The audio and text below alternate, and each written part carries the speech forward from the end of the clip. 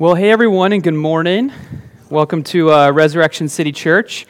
Special welcome to you if you're visiting with us here today. It's your first time, or you're visiting because of child dedications, whether here in person or you're watching online because of that. Just want to say special welcome to you. Thankful to have you with us on this morning, which is just really exciting. It's awesome to sort of celebrate. The preaching we do here on Sunday mornings. Primarily, we're thinking about the formation and the growth of the adults. But as a church, and I think I've learned this more and more as we've had more and more kids. When we started Res City, we didn't have a lot of kids, and we've tripled kids in a few years.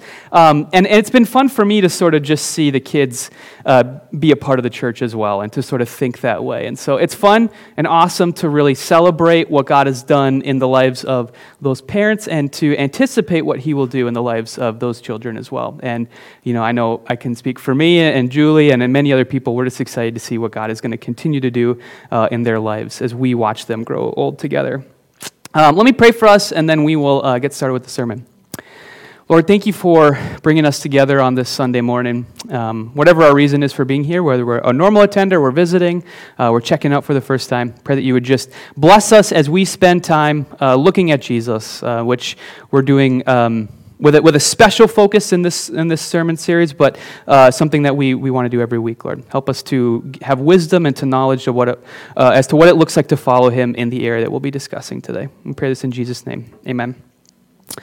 So we are in the middle of a sermon series that we've been doing this fall, which we're calling Rebuilding Around Jesus. And kind of the big idea is a lot of people are asking hard questions of the faith. Maybe deconstructing is a word you hear a lot of times among a lot of people. And we thought, let's take some time. Let's start with Jesus, and we can maybe strip Christianity down to the studs, go back to the central point, the central figure, the central belief of Christianity, and ask, as we build up on certain topics, what does it mean to build specifically from Jesus? And so we've been doing that in this series on a bunch of different areas.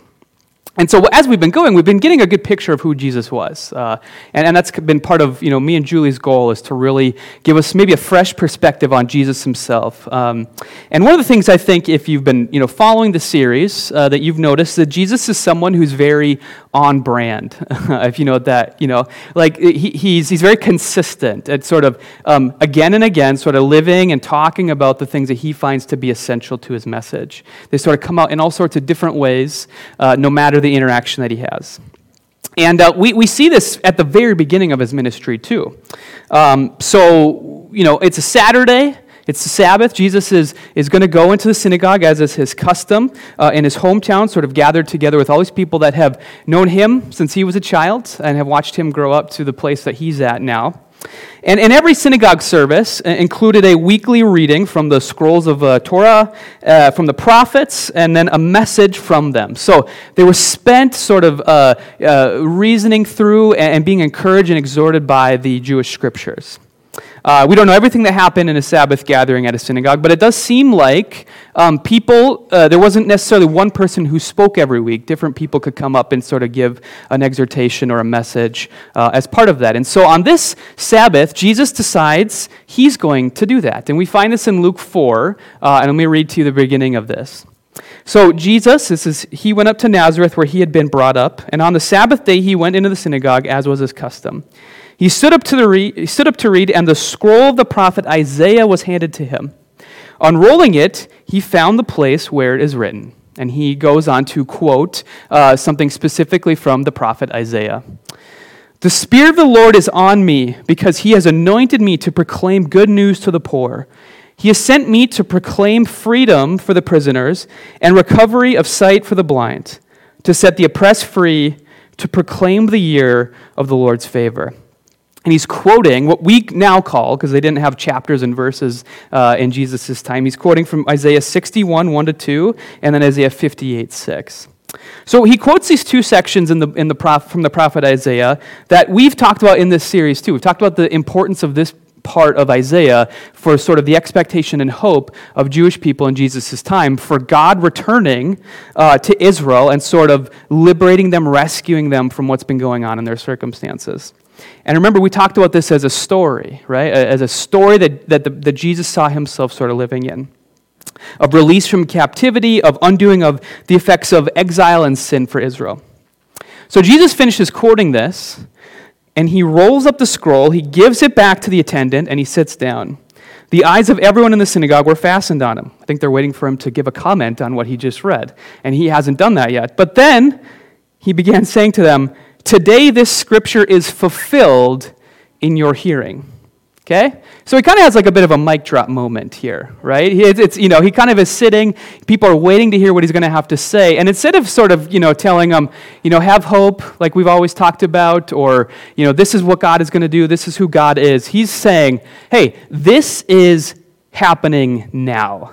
And jaws obviously drop, right? That's not what you expect someone to say when they get up and read from the scroll on a normal synagogue service. And people, they know this guy, right? So they're like, who is this guy? This is Joe and Mary's kid, right? What did he just say?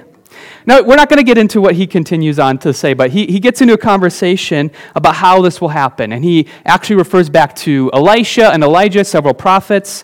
And he actually, makes some people pretty angry. He starts an angry mob when he starts to get into, what the prophets say about the Gentiles coming in. And he kind of gets himself into a little bit of trouble.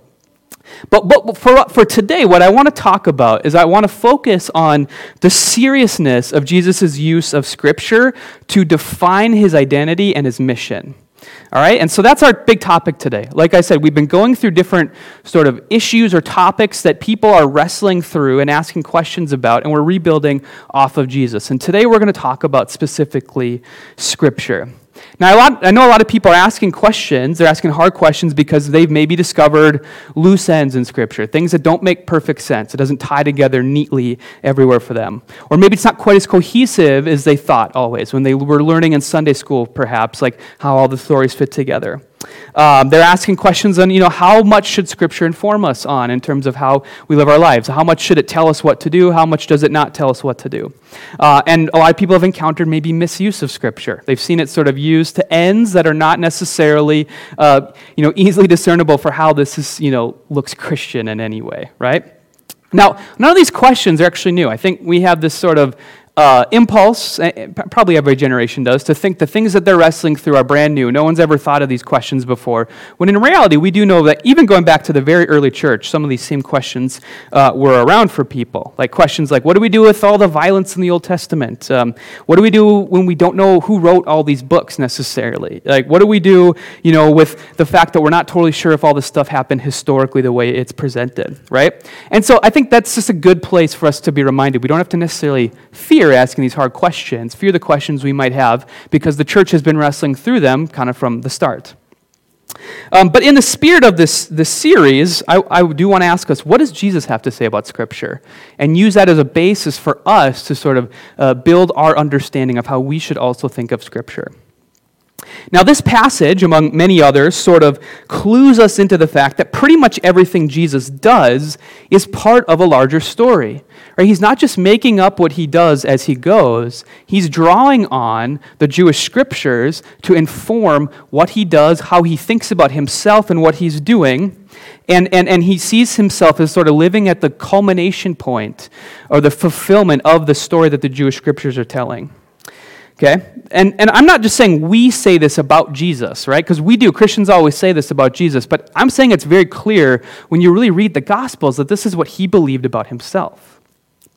And so a passage we've talked about several times in this series, another example, Luke 15, the imagery of the shepherd that's coming to gather these lost sheep who've been scattered off in the distance.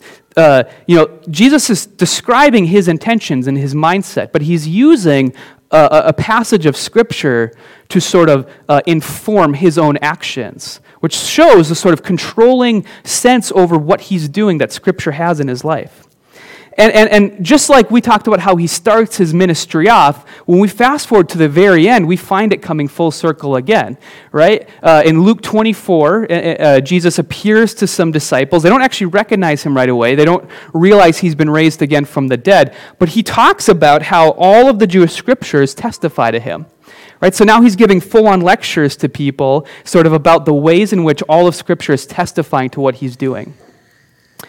And so here's what we learn about Jesus as we ask how he views the Scriptures. And it's really hard to avoid this point if we just read the Gospels through, is he takes them very, very, very seriously.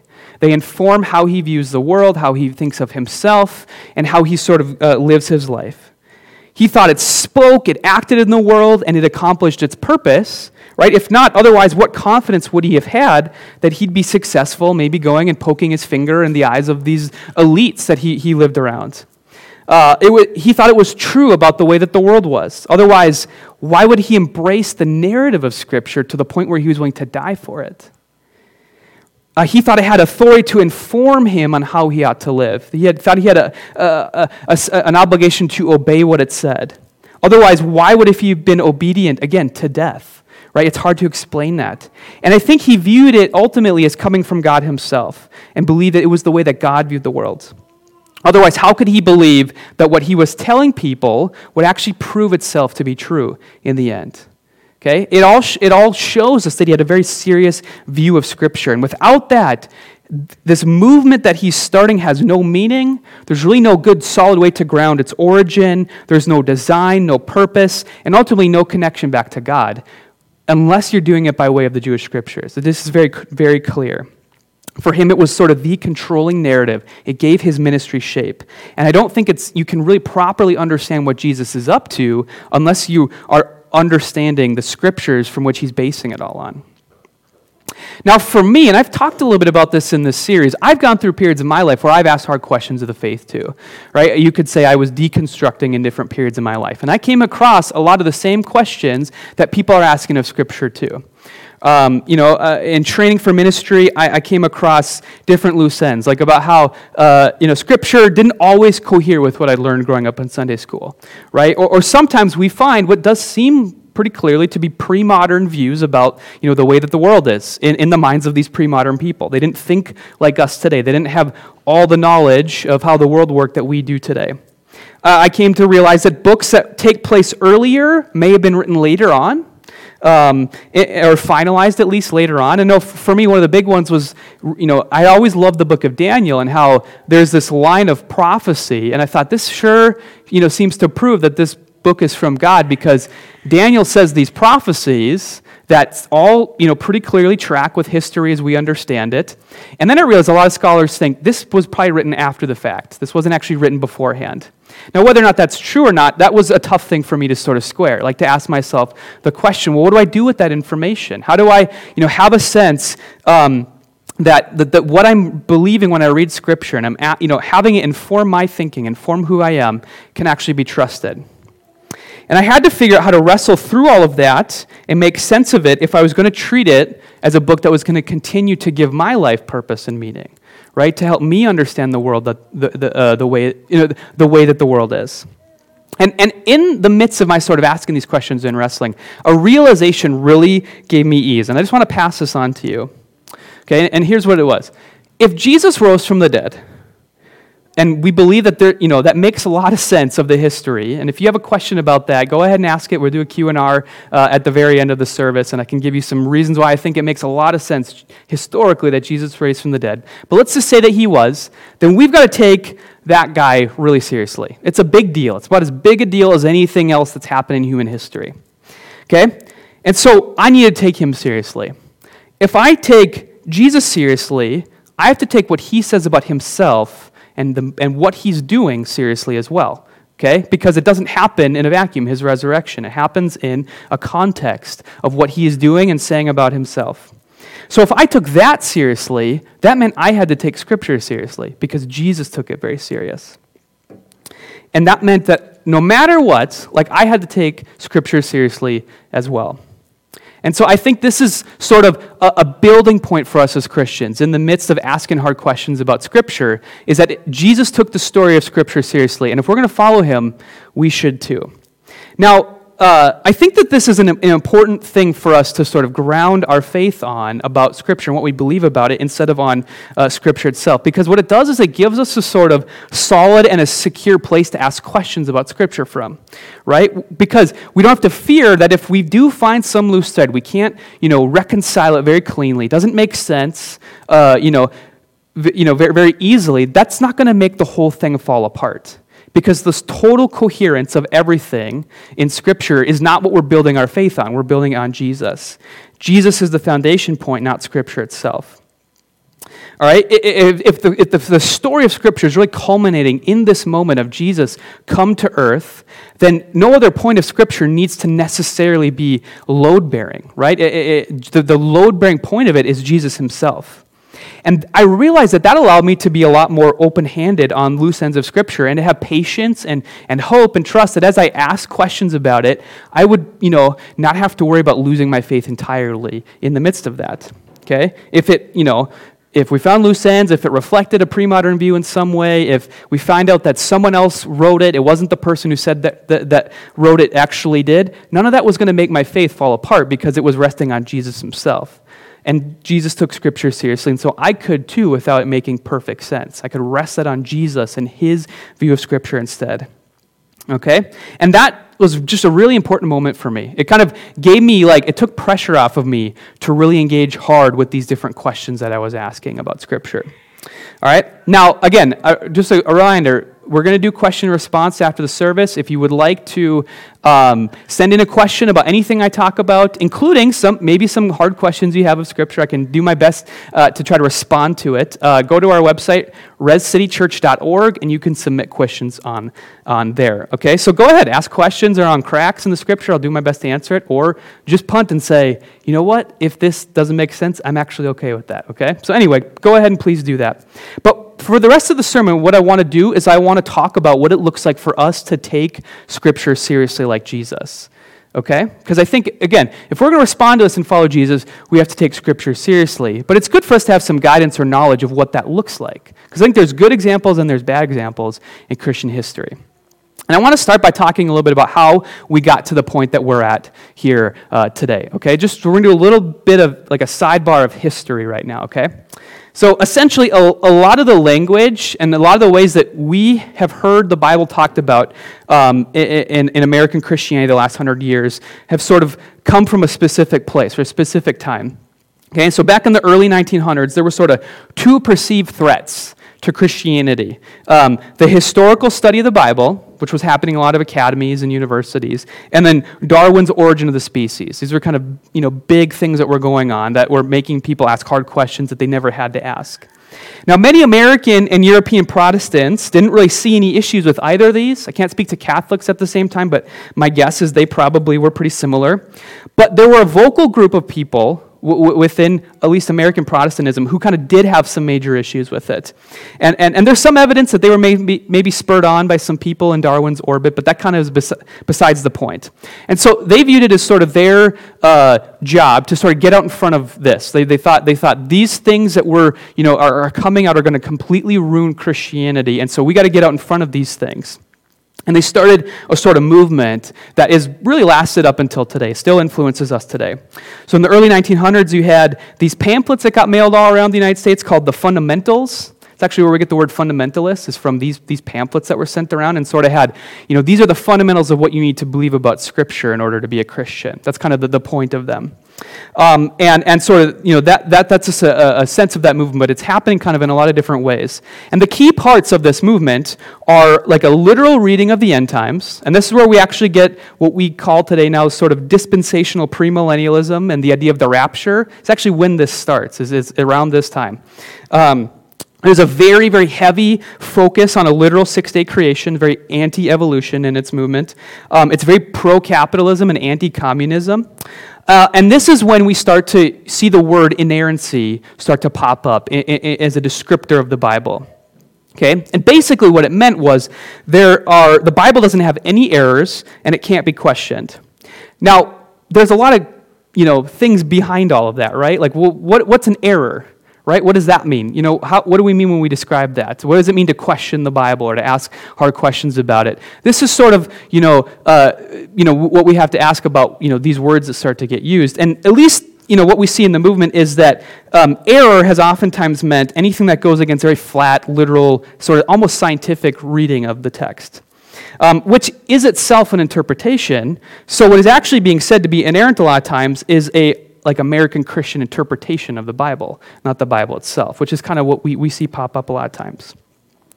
Now, I don't think the Bible is filled with errors, okay? I'm going to say that very clearly. I don't think that that's true. But I'm not convinced necessarily this is the right way to take Scripture seriously, okay? In a sense, it's actually in a lot of ways kind of unserious way to take it because it's we can easily impart our own convictions into it, right? And we're treating the Bible kind of as just an answer book to certain things, right? So here's an example of that. I grew up in the Left Behind era. I don't know how many of you were growing up in this time. Like some of us maybe were pretty young and didn't know that, or if you didn't grow up in the church, you have no idea what I'm talking about. I would go so far as to say you didn't really miss anything, okay? But this is sort of an era where there was a lot of excitement around the end times coming, and we're kind of using the Bible as a sort of roadmap to explain certain events that are going to take place that we need to keep an eye out for because we're anticipating the return of Jesus, and we're convinced it's coming here sort of pretty soon. And it looks specifically in the book of Revelation and some of Paul's letters and some of the things that Jesus says to sort of give us that roadmap, kind of treating it as just sort of like a total explanation, kind of play-by-play of what's going to happen at the end times. And so what happened is the way people were being taught to read the Bible when they encountered that, and the way that their behaviors and what they thought was important was being formed was to be looking out for like antichrists. Like as Christians, what it means to be a Christian is to be sort of alert, looking out for antichrists, or to not get the mark of the beast on us, to be really careful to not have this happen to us, or be alert for signs of the times, and that will sort of let us know when this is going to happen, right? We got to be ready, we got to watch out for the rapture or something like that. So within that, if we kind of analyze what's going on there, taking Scripture serious looks like kind of treating it like a textbooks with answers telling us what's going to happen in the future. Now, if you really look at Revelation, that's not really what Revelation is about, I don't think. I don't think that's a good way to sort of read what's going on in Revelation. Okay? When you actually look at who it's being written to and what it seems like John, who's the author, is sort of encouraging the people that he's writing to, these 7 churches specifically that existed 2,000 years ago, he's telling them like how to be faithful in intense persecution, like how to think about their circumstances as they find themselves sometimes literally like facing execution in their moment. And it's sort of unveiling the story that they live in so that they can have hope in it and believe that Jesus is going to judge all this and come back someday. All right, so you kind of see like, if that's how you read Revelation, I think your takeaways in terms of how you live and how you take that seriously might look a little bit different. All right, so I want to ask this question, like, what does it mean to take Scripture seriously?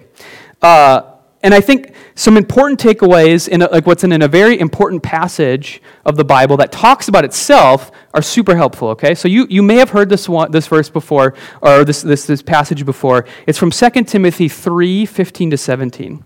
So this is Paul, he's talking to Timothy, and he says, "From infancy you have known the Holy Scriptures, which are able to make you wise for salvation through faith in Christ Jesus.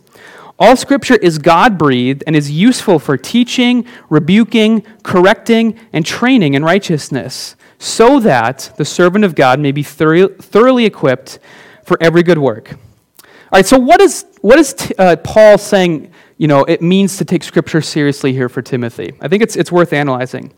Well, first of all, we learned that it is God-breathed. This is what Paul says. If that's true, then what's happening when we encounter Scripture is we're encountering God himself, all right? Sort of a self-disclosure of who he is, a revelation, an unveiling of who God is specifically because he's breathed this thing into existence, right? Not facts about God or not info about, stuff that he's going to do, but actually an encounter with him himself. Okay? God breathes this book in the world because it's the book he wants us to have so that he can create relationship with us. That's sort of the intent of this, is to bring us into an encounter with God specifically. And going further, Paul says specifically, its purpose is to make us wise in Jesus and to equip us. All right, so I want to talk about what that means. It doesn't necessarily mean just to teach us the right answers, right? Or teach us what to think, but it's a little bit more, I think, about in terms of teaching us how to think, how to reason, how to be wise, and how to equip us so that we can be ready to go and do the good work that's been put in front of us. That's the sort of the goal or the purpose of what Scripture is, okay? And so I think Scripture, we should think of it fundamentally as it is teaching us how to think Christ-like, how to think in patterns and habits that form us to become more like Jesus. Okay? That's what wisdom is about, right? Wisdom is about making you a certain kind of person, a wise person, to form you in your character, in how you make decisions, and how you act in the world. That's what wisdom is about. And equipping is about giving us the tools that we need to sort of move forward into whatever good work that God is calling us into. And some of that good work is going to be the same. Some of it will be unique to us. But either way, God wants us to be able to think through what it looks like for us to follow Jesus, to live like Jesus as we walk in that. Now, you'll notice here that's a difference between sort of like memorizing answers, right? And you can think about it like this. I don't know how many of you, I don't know if they do. I've heard math has changed so much for kids, so I don't know if this is like even like a good analogy anymore. But I mean, you remember like getting math textbooks as a kid, right? And they'd have like every odd answer in the back of the book, right? And the teacher wouldn't assign the odd answers; they'd give you the even ones because they wanted you actually like learn to think about how to do math. A lot of times we treat the Bible like it's got the answers in the back, and we got to go memorize the answers, as opposed to actually learning how to do multiplication. Okay? And I think that's fundamentally how Scripture, what Scripture's purpose is to train us how to do multiplication. So here, I want to give you some examples of this, okay? For me, I'll just use myself as an example here. I've spent much of the last 4 years really learning and reading from the Apostle Paul, reading books, written by him, by scholars, reading his specific letters, reading about him in the book of Acts, and trying really to inhabit his mind, to sort of understand the context that he writes his letters in, thinking through situations with him, trying to understand why he says what he does to specific congregations that he's writing these letters to, thinking about the Christians who are reading these letters. What are the stuff they are going through? How would this impact them specifically? Meditating on what he says, praying on it, letting it speak into my own situations as I pastor as well, and then trying to have it form patterns for the ministry that I do from that. Right? And as I have done this, I've noticed that how I've acted in the middle of the last year and a half, which there was no class on this for us as, ministry training, like how to lead a church through the middle of a pandemic and all the other stuff that's been going on the last year, okay? And unfortunately, there's no letter that Paul writes about this either. But I found that sort of inhabiting Paul's mind has really helped me to understand who I need to be in the midst of that and how I need to think as I make decisions, even if the right answers for how to make those decisions aren't always in there. Okay, and I found that matters to me a whole lot more to help me know what to value, right? Instead of telling me what to think, telling me how to think through these situations. Now, unfortunately, the hard part about this is this isn't easy, right? This is the hard. This takes work, right? It's harder to memorize an answer in the back of the math book than it is to actually, learn how to do multiplication. There's a big difference between those two things, which is why teachers make you try to, do the even answers instead of the odd answers. They want you to teach you how to think, not just teach you how to memorize something and look it up. Now, unfortunately, we've all turned into this with Google, right? We don't have to memorize anything or learn how to do anything because we can just look up Google for some answers, right? But the Bible is trying to help us to learn how to think for the purpose of helping us to become mature. All right, and this is important because when we are just relying on, something to go tell us what to think, we're not able to grow mature anymore. We need, we're just learning rules to sort of help us go throughout life instead of learning how to think about things. So think about it like this. We had all these kids on stage earlier today, right? And ideally, right now, they probably have rules when they use scissors. That'd be my guess, right?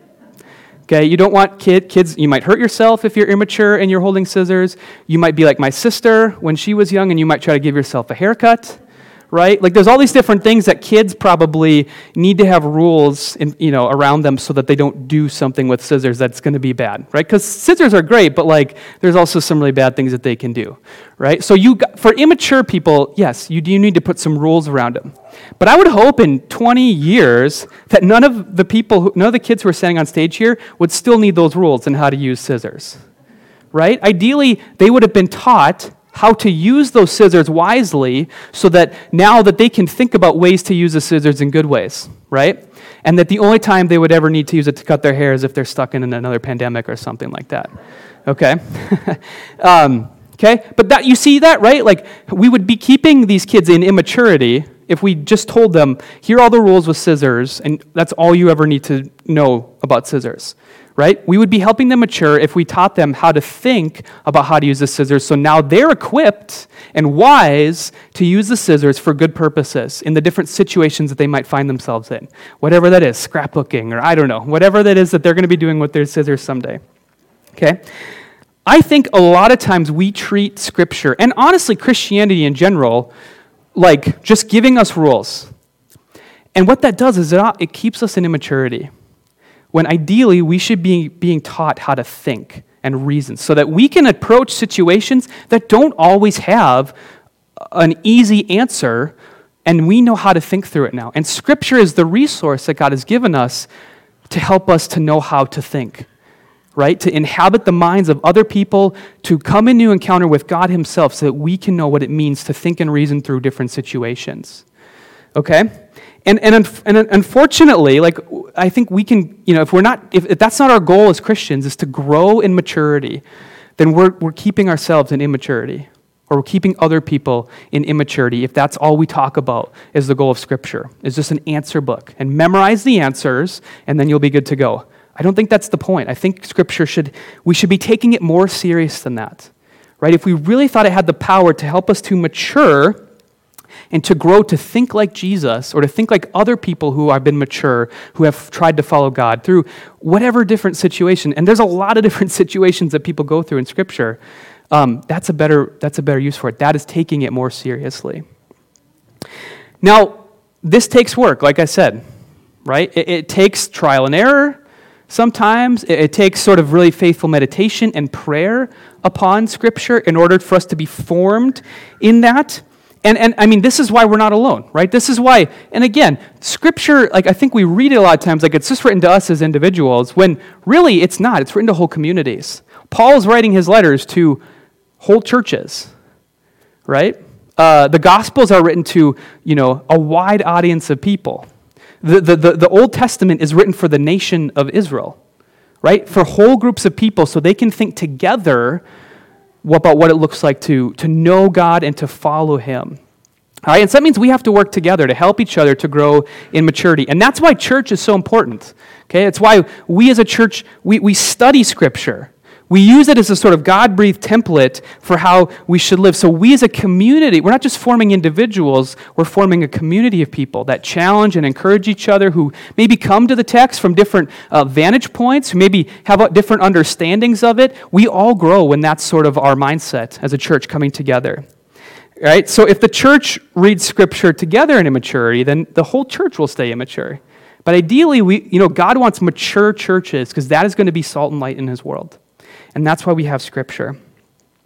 Now, in order for us to take Scripture to make us mature, we have to avoid another pitfall. And that's, I think, that can happen as we grow. We naturally start to think we think, I'm mature, I'm smarter than everybody else, right? And I think this can happen to us too. As we read Scripture a lot of times, and we do grow, we maybe learn to look at it in deeper ways than what we started at. We can start to think, well, I know better than God, or I know better than Scripture, the people who wrote it. And we have to avoid that pitfall as well. And so this is, to kind of close here, I want to talk about, I want to end with this quote by a guy named N.T. Wright. And he says, we need to let Scripture have its way with us and not try to have our way with Scripture.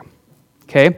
This is a danger I think we need to just be aware of, right? Is so oftentimes we're going to read Scripture, we're going to grow, and we're going to start to think, man, maybe I know better than Paul did. Maybe I know better than what these writers thought of, right? I'm kind of advanced beyond a place where Scripture can still speak to me.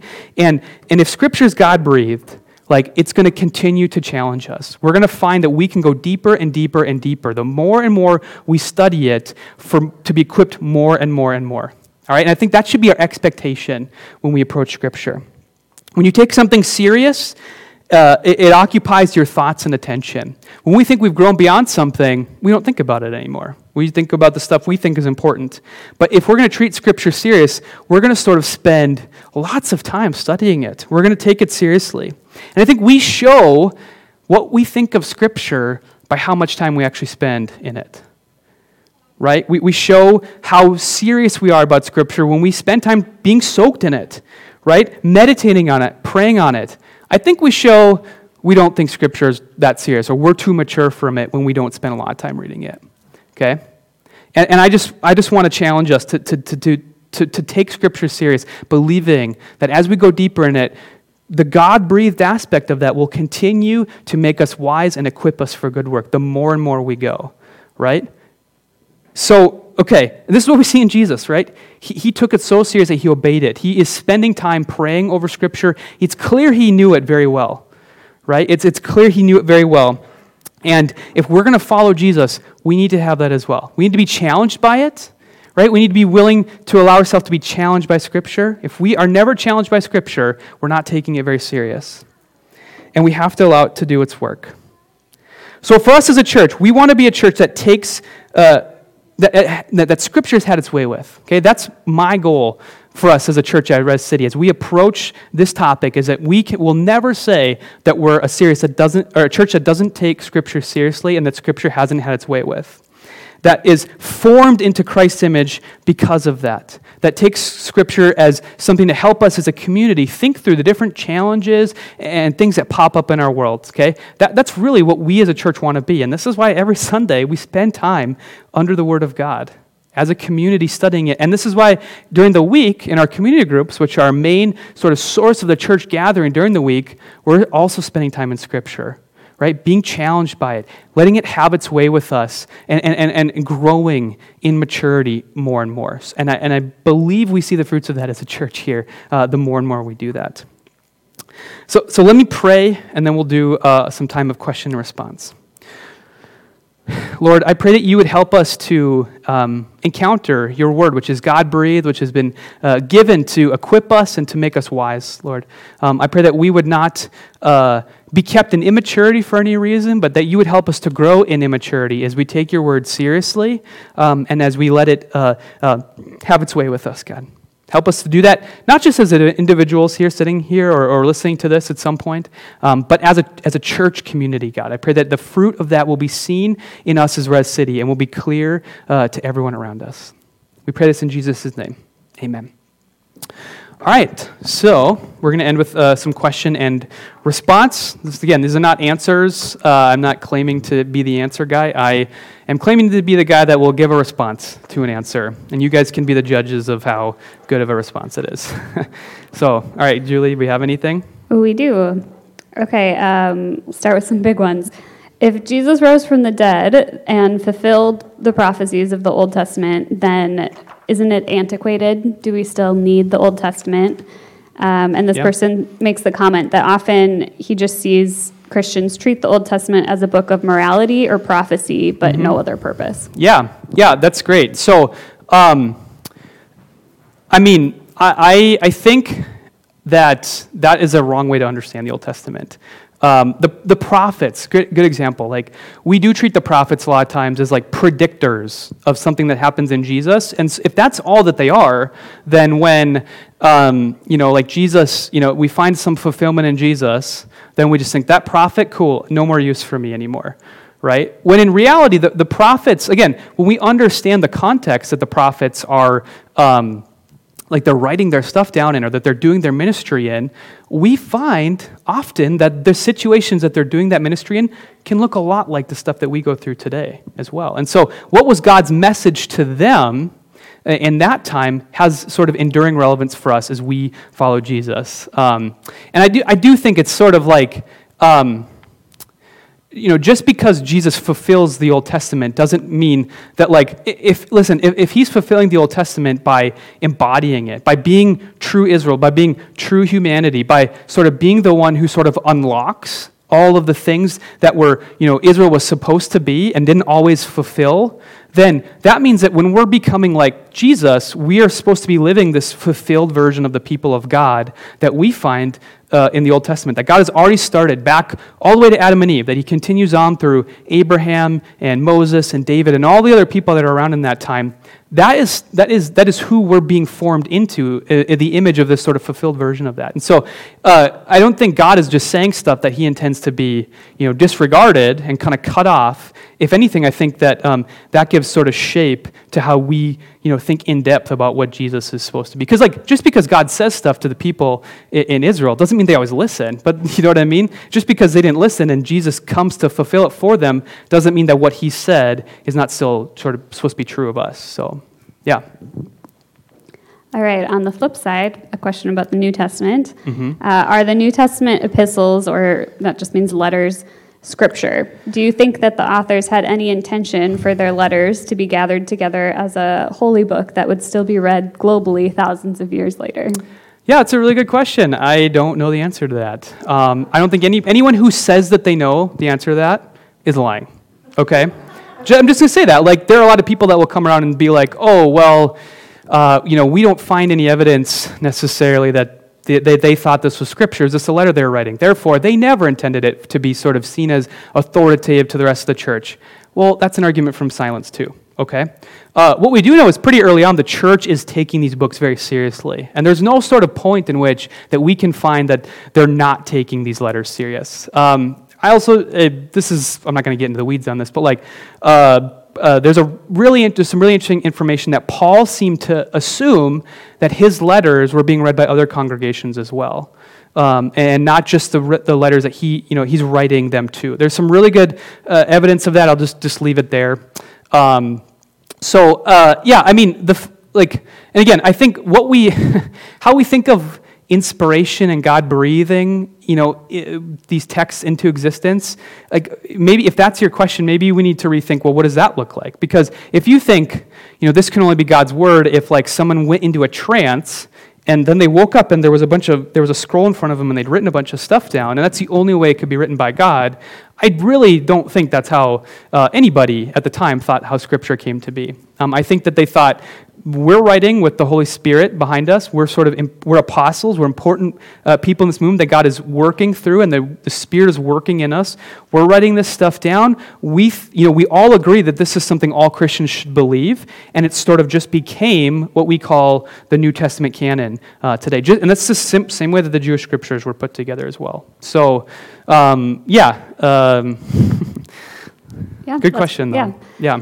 There's a few other good questions about how the canon came to be and different translations and things like that, but I think for sake of time, we'll save them for the YouTube video. So, can I just say one thing on that real quick? Because I know this is probably what's behind it. Okay, have any of you read the Da Vinci Code? Yeah, you guys know how the Da Vinci Code is like, at the Council of Nicaea, a bunch of people got together and they cut off all these other books in the Bible so that we can't have them anymore. And now we know that that's the case, and we have to ask, did the early church all think? There was no council, including Nicaea, they didn't even talk about Scripture at Nicaea. There was no council that made a decision, these books are in, these books are out. That's just a historical fiction, okay? It's good fiction, it was a good book, okay, but it's not the way that the New Testament actually developed, okay? So just throwing that out there, that's something you hear a lot of times, and it's just not true. Yeah, if you want the long version to these answers, we'll put together a YouTube video on our YouTube channel with the rest of the questions that we got.